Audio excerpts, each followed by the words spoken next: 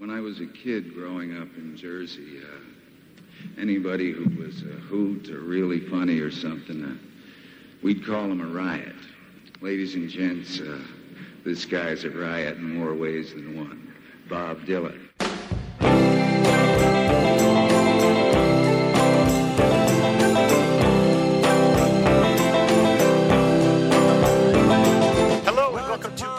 Dylan, the show that celebrates the work of Bob Dylan, one song at a time. Proud member of the Fire and Water Podcast Network. I'm your host, the freewheeling Rob Kelly.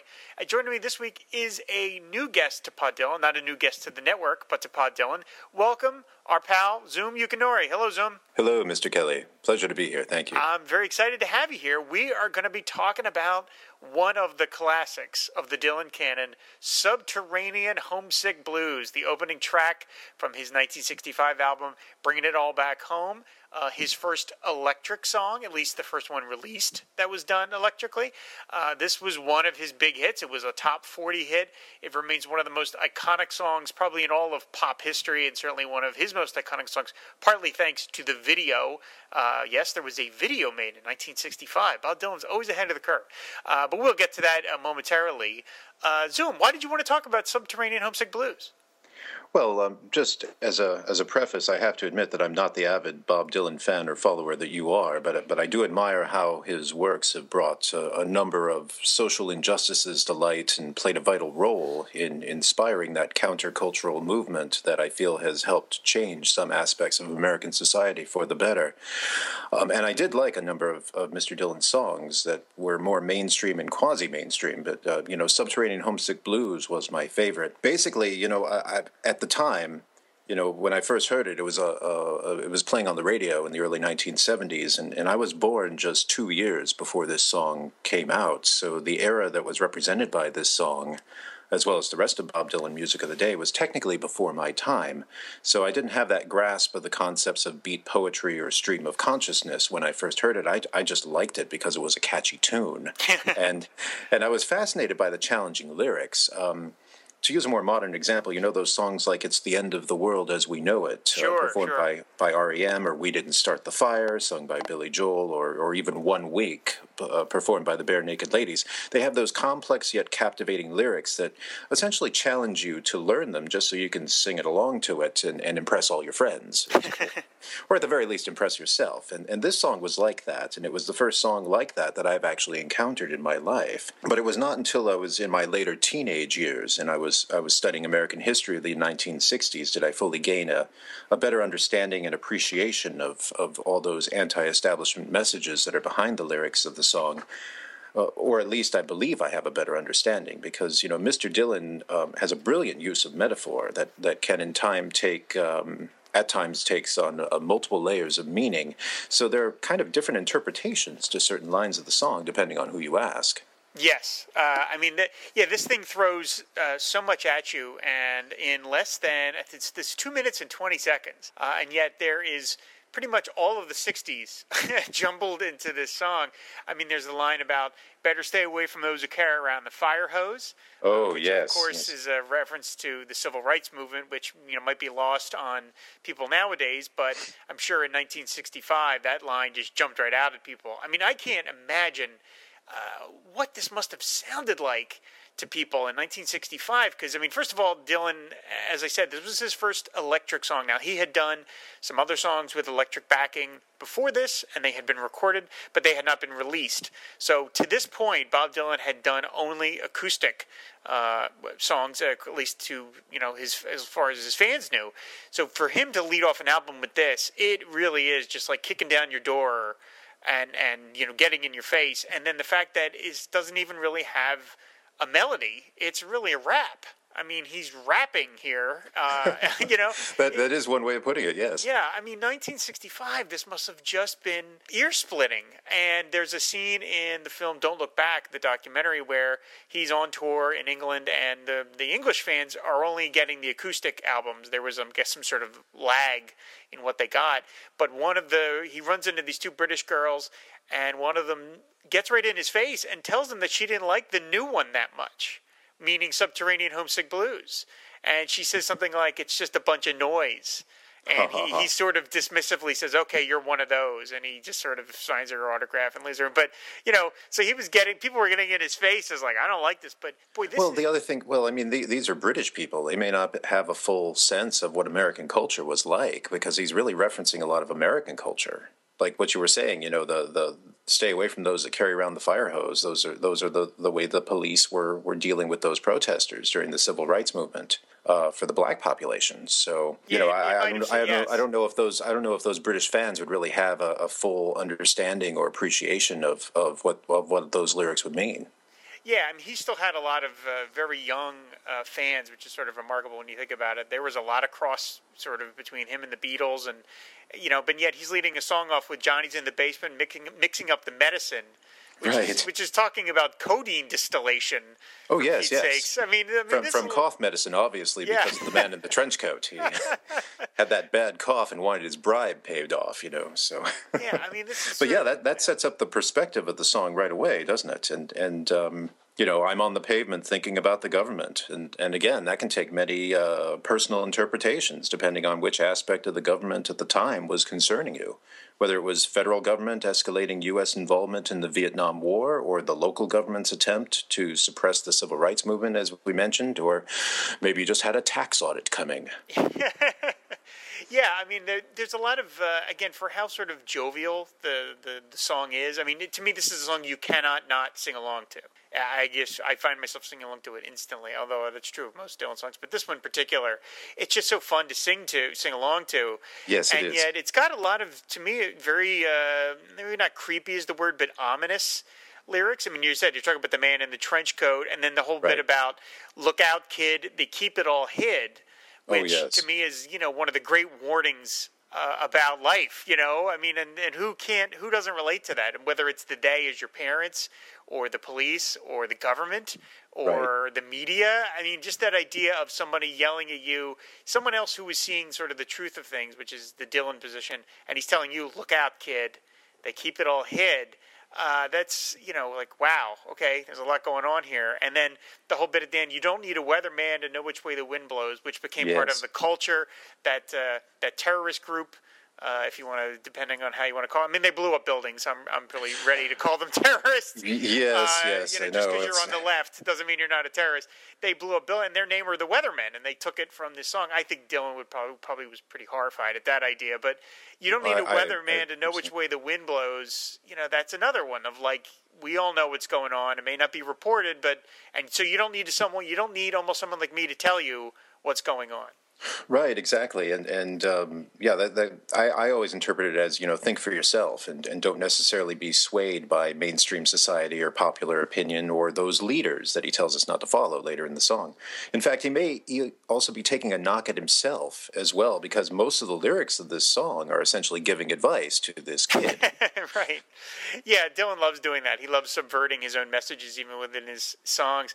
There's another bit in here, 20 years of schooling, and they put you on the day shift. Oh, which, yes.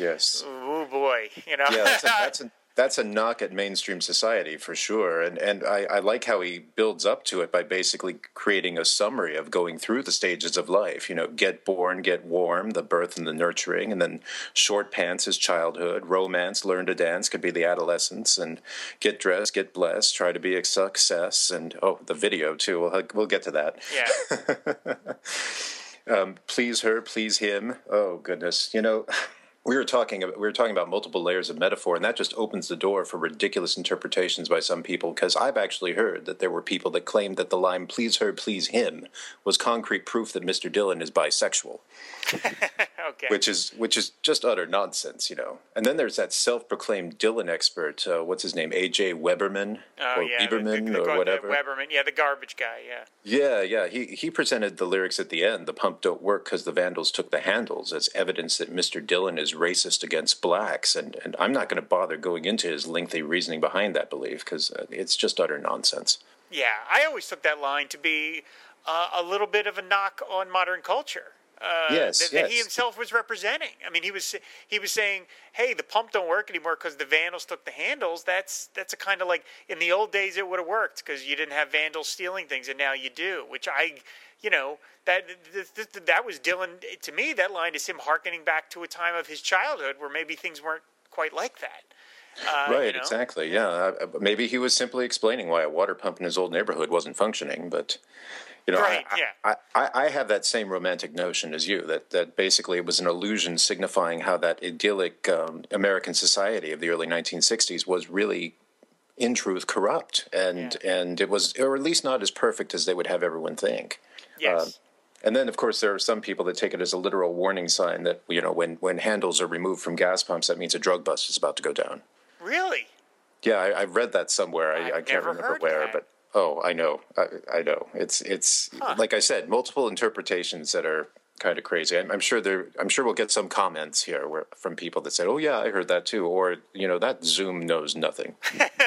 No one will ever say that. So now, come on. This was sonically, it was borrowed from a couple different songs. Dylan himself was talking about that he borrowed it from Chuck Berry's "Too Much Monkey Business." Yes. And some scat songs of the 1940s. There's a Woody Guthrie, Pete Seeger song called "Taking It Easy," which features the line, "Mom was in the kitchen preparing to eat, Sis was in the pantry looking for some yeast." And there is a acoustic version of this. There was an acoustic version cut for the Bringing It All Back Home sessions, and luckily it's on the bootleg series. It's fine, but it doesn't just have the power of this version. I mean, this thing is just such a freight train coming at you, and the fact that there's so little sort of time between the phrases. I mean, you're just barreled into one thing after the next, and you're it's just got that repetitive motion. And maybe if the song ran longer than 2:20, it would be too much, but it really sort of gets out of town right at the right moment. It's this burst of energy, and you're left like, whoa, wait, what? And I said, I can't not but sing along to it. It's so catchy.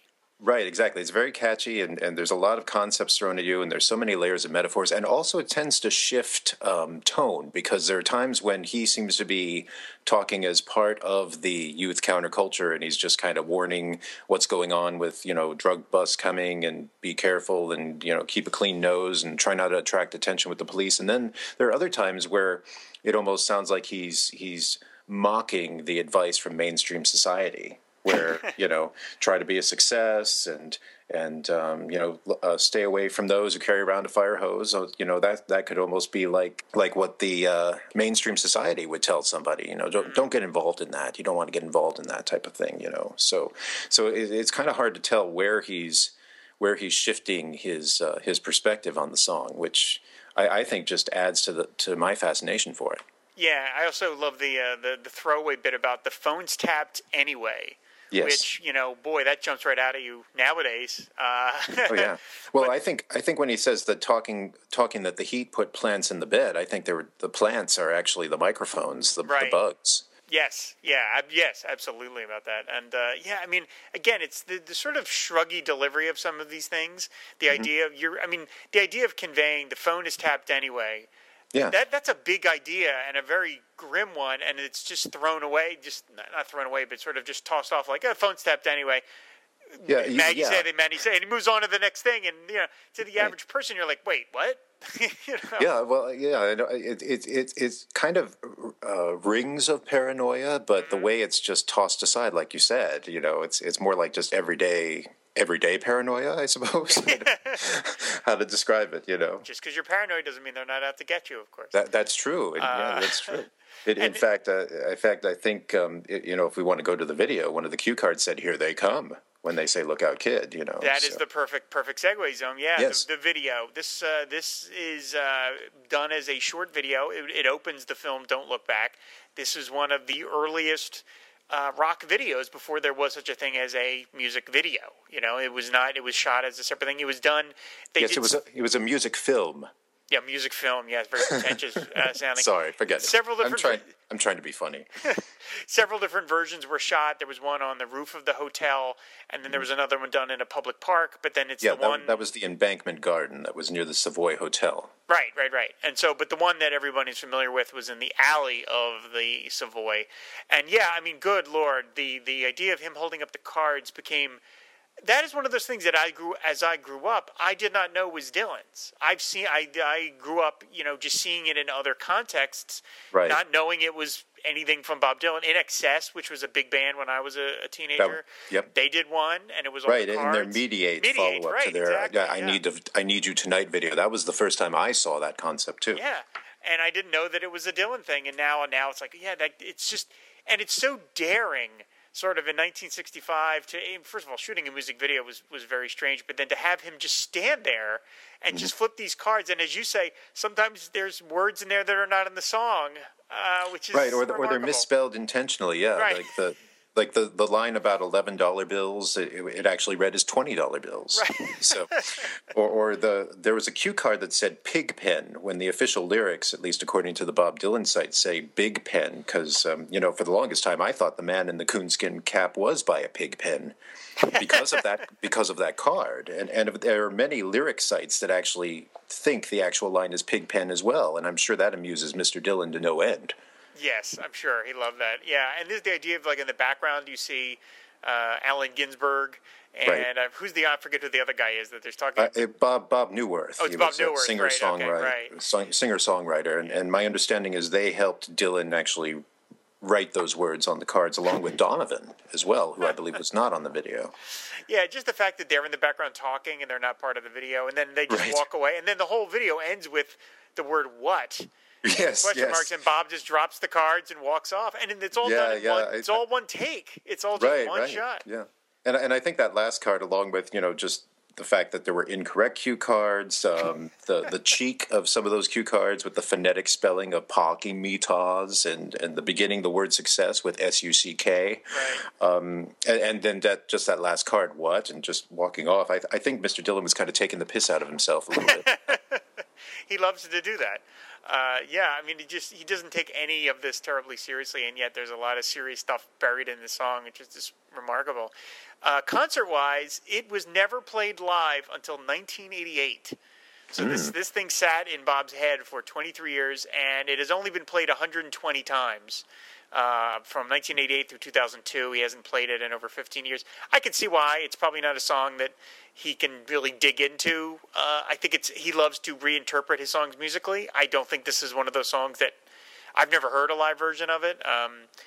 It just doesn't seem like something that you can do a lot with in terms of the musicality. So I can imagine it probably bores him a little to just do. I mean, I can't picture a slow acoustic version of Subterranean Homesick Blues. Well, that is true, and it is very much rooted in the time that the song came from as well. In fact, the live versions I heard were done by Alanis Morissette and Murphy Brown and Frank Fontana. Right. Yes, we need to explain that. There's if you go to the Wikipedia page for this song, there are literally hundreds of instances of this either being covered, being mentioned in the context of another song, or being mentioned in pop culture. So why don't you explain that Murphy Brown reference? Oh, sure, yes. Well, this was back when I was in Malaysia in the 1990s. I was watching imported reruns, and there was an episode with a flashback of when Murphy and Frank Fontana first met in Phil's bar before they were both about to audition to join the FYI program. And this was in the summer of 1977, and I know that because that's the title of the episode. So keep that in mind, all you people that want to search for this on YouTube. Anyway, Murphy and Frank are both sporting these ridiculous 1970s looks, and they essentially have to convince each other that they're really not part of the so-called disco scene by reciting the lyrics from the first verse of the song in kind of like a duet challenge. And they do this flawlessly. And of course, I was reciting the lyrics in my head right along with them as I was watching, which was great. And of course, in the end of the episode, which takes place in the current day of then 1989, the two characters reenact that moment in the same bar, but then, of course, a few of the lyrics are kind of replaced with something because they kind of forgot. And I don't know if that has to do with them just getting older or just being more far removed from their youthful rebellion. That's a terrific. I used to watch that show, and I watched it at the time, so I'm sure I did not get that reference because I think Dylan was just coming into my life at that point, so I probably would not have got it. I probably just would have been like, okay, well, I don't know what they're talking about. But that's great. I want to go back and find that because that's a wonderful moment. Yes. Rob, I told you how I first encountered the song, but I don't think you told us how you first encountered the song. I'm sure I saw the video probably first. When I was getting into Dylan back in '89, and I just started buying the albums, I bought the ones that were the most famous first. I did a little reading, and it was like everyone all talked about Highway 61 and Blonde on Blonde and Blood on the Tracks, and bringing it all back home. And so that was one of the ones I bought. So I don't really remember whether I heard it the first time on the album. I probably saw the video maybe in '89. I don't exactly know. In '89, VH1 and MTV were still occasionally showing Bob Dylan videos, that's how old I feel that they were doing that. But they might have shown it then. I might have seen it then. But I know I heard it on the album, and it said it's just such a punch to hear it. Again, especially after the last thing you heard from him, which was another side of Bob Dylan, which is all acoustic, and all the songs are pretty slow and very kind of meandering. And then this thing is 220, punchy, just boom, boom, boom, boom, and move right on to the next song. So it remains one of my favorites of his because it's just so much fun to sing along to. And I will never sing in public because I'm horrible, but in the privacy of my car where no one can hear me, I sing quite loudly to this song. So it's good stuff. Well, I'm sure one day on one Fire and Water podcast, if you're singing 80s hits, I'm sure we'll hear you sing this song somewhere. Look, I can't. No, I'm talking. So anyway, okay. Do you have anything else you want to say about Subterranean Homesick Blues? You're going to wrap it up here. Like you said, it's just fun to sing, and I guess to sum it up, this song is a brilliant example of how Mr. Dylan can string words and rhymes together in a way that appears to be haphazard on the surface, yet can evoke so much meaning to so many people. That's a great way to end it. That's perfect. So we'll have a link in the show notes to where you can pick up this song. You can buy it on the album, as I said, Bringing It All Back Home. And it's also available on pretty much all the Dylan Greatest Hits compilations that have ever been. This song is always on there. So it's quite easy to find. And go watch the video on YouTube. It's a lot of fun. So. Oh, yes, it's brilliant. It's brilliant. If I may say, Rob, I just have to tell you, it's such a joy to me to witness somebody else express their joy about something they love, like what you do here on Pod Dylan and what your fellow podcasters and you do on the Fire and Water Network every week. So thank you so much for allowing me to be part of that. Well, thank you very much. I loved having you on Film and Water a little while ago, and this is great having you on Pod Dylan too. I always love to talk to new people about Bob's stuff, so this was a whole lot of fun. And one other thing I do want to mention about this song is that the footage for this video for Subterranean Homesick Blues is reappropriated for Bob's video for his song Series of Dreams, which I have mentioned before is my all-time favorite Dylan song. And they go and they digitally mess with the words on the cards. So you see Dylan in Subterranean Homesick Blues with different words within the video for Series of Dreams, which was a lot of fun. Because Bob is not precious about his back material. He'll let anything get futzed with, I think, if he thinks it's going to be interesting. So check that video, too. You can go down to Bob Dylan's YouTube page and see all of his videos there, even the bad ones. And put a link on the show notes for sure. I will do that. So, Zoom, where can people find you on the internet? Where can people find me? Well, most of my online appearances of late have been on Facebook and Twitter under my own name. I'm still on medical leave from The Line It Is Drawn, which is a weekly sketch challenge feature on the Comic Book Resources website. That's where a select group of artists draw comic book and pop culture art based on Twitter suggestions around a weekly theme. But I do have 192 weeks up there that you can find. I suppose it'd be nice to reach my 200th week sooner rather than later, so I may pop in with a submission a few more times before the year is out. But you should take the time to enjoy the works of the other brilliant line artists while you're there, even if I'm not. So just visit cbr.com and type in the phrase, "The Line It Is Drawn," in the search function, and you'll find them all. And I apologize in advance for all of those pop-up ads. They're not my doing. I also have a blog site that I've recently updated, Omelette au Fromage, which can be found at zoom-yukinori.blogspot.com. Hey, I got it right. There you'll find one of my most early and, I'll admit, awkwardly written posts as I try to explain my irrational attraction to Samantha Fox, which was not for the obvious irrational reason.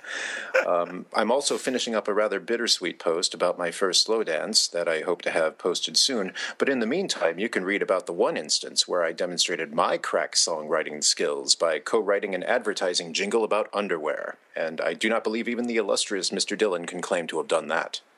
Well, he did do a thing for Victoria's Secret, so he got close. Oh, well, there we go. He hasn't written a song about it, though. He just did the ad, so I think you do have him beat in that regard. Well, there we go. Just a little bit. Just a little bit. So. Oh, I'm no Bob Dylan.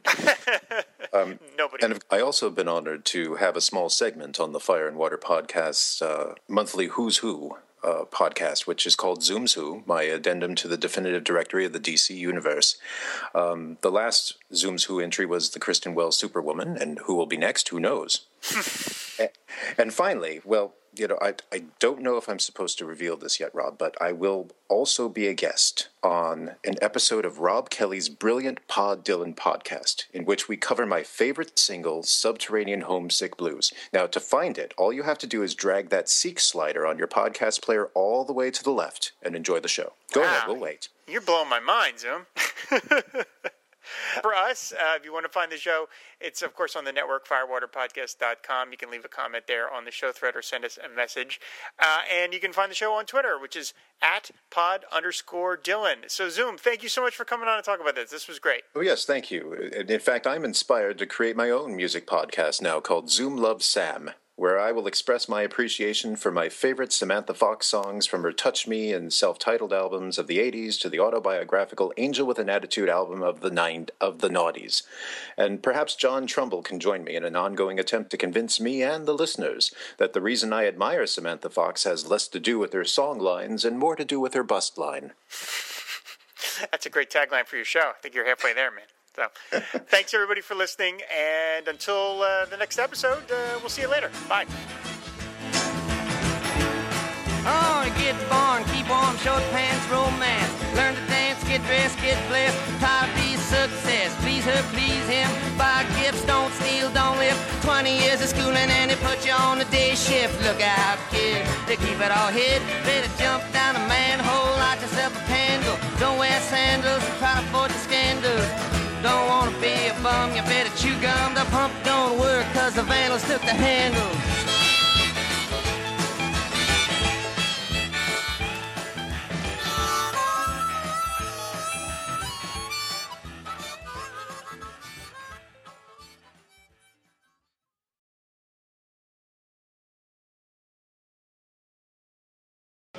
Frank Fontana. Murphy Brown. So you're going up for one of these spots on FYI, huh? Right. You too? Yeah. I tell you, I'm kind of looking forward to it. I've never been on camera before. No kidding. What's your background? I'm a reporter, the New York Times. Wait a minute. Frank Fontana. Didn't you write that piece on the Mafia last year? That's right, I did. The one that got all the press? You were nominated for a Pulitzer. That's me. I didn't like the piece. I found it very egocentric. Now, you see what you did? I have known you 5 minutes already. I don't like you. I mean, it's very possible we could both land this job today. We're both away from home. We've got no one to celebrate with. Maybe we could have celebrated together. Nice restaurant, bottle of champagne. Now it's ruined. You are trying to pick me up, aren't you? Of course I'm trying to pick you up. It's a spontaneous thing that guys do. It's a primal urge, like how we invented fire. It doesn't necessarily have to mean anything. Don't waste your time, okay? Go try it in a disco. I've never been to a disco. Come on, you got Bee Gees written all over you. I hate the Bee Gees. Admit it, you took hustle lessons. And what do you listen to? Casey and the Sunshine Band, am I right? I don't own a record made past 1968. Oh, yeah? Johnny's in the basement, mixing up the medicine. I'm on the pavement, thinking about the government. Man in the trench coat, badge out, laid off. Says he's got a bad cough, wants to get it paid off. Look out, kid. It's something you did. God knows when, but you're doing it again. Okay, you pass.